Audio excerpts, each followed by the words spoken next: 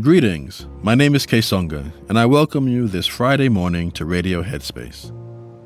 So many people I know, friends and family, have been getting the COVID vaccine, and I've just got mine.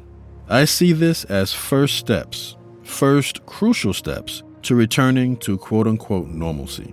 And I'm not the only one thinking this. The other day, my daughter started on a super extended rant about where our next family vacation will be. She was excited to do this, being that she's been cooped up in the house for the past year or so, as many of us have been. She started naming all of these exotic locations, some very realistic, others not so much. But what moved me was her excitement and pure joy of thinking about the future and what was to come. And it was addictive and contagious. Before I knew it, I was pulled in too, talking about possible travel destinations. In fact, for many hours after talking and fantasizing with my daughter about future travel, I was still totally in fantasy mode, daydreaming about exotic locations to vacation and hold retreats. And then my present moment awareness gently kicked in. I realized that I was getting lost in fantasizing and not bringing my full awareness to what was presently happening. And I also got to thinking about the concept of gratitude. Bringing an attitude of gratitude to what I have right now in this very moment. It's so easy at any given moment, but perhaps more so during these days, to get caught up in fantasizing about what's to come, when there's plenty to be excited and grateful about right now. In my mindfulness-based stress reduction class, we have a home practice called a pleasant events calendar, where during the week we look for moments that bring joy and happiness to our lives. And these don't have to be grandiose moments.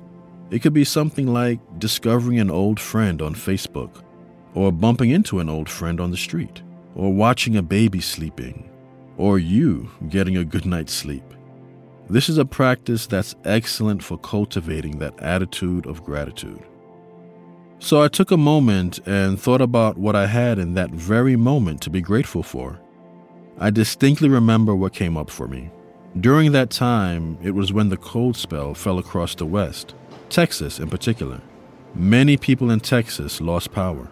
So at that moment, I was aware that electricity was steadily flowing through my house. My heat was on, the refrigerator was on, and so I just sent immense gratitude for these comforts, namely electricity. I eventually explained this to my daughter, and she wonderfully caught on to the concept. And I also explained that there's absolutely nothing wrong with fantasizing about what's to come, or even setting a goal to achieve it in the future. Being aware of when it's consuming you is where the practice lies. The mindfulness concept of non-striving helps with this tremendously. Setting a goal, gently letting it go, and with an attitude of gratitude, bringing full attention to the present moment journey. Allowing yourself to be in this wonderful space of gratefulness. I hope this was helpful. Enjoy your weekend, and I look forward to seeing you next week.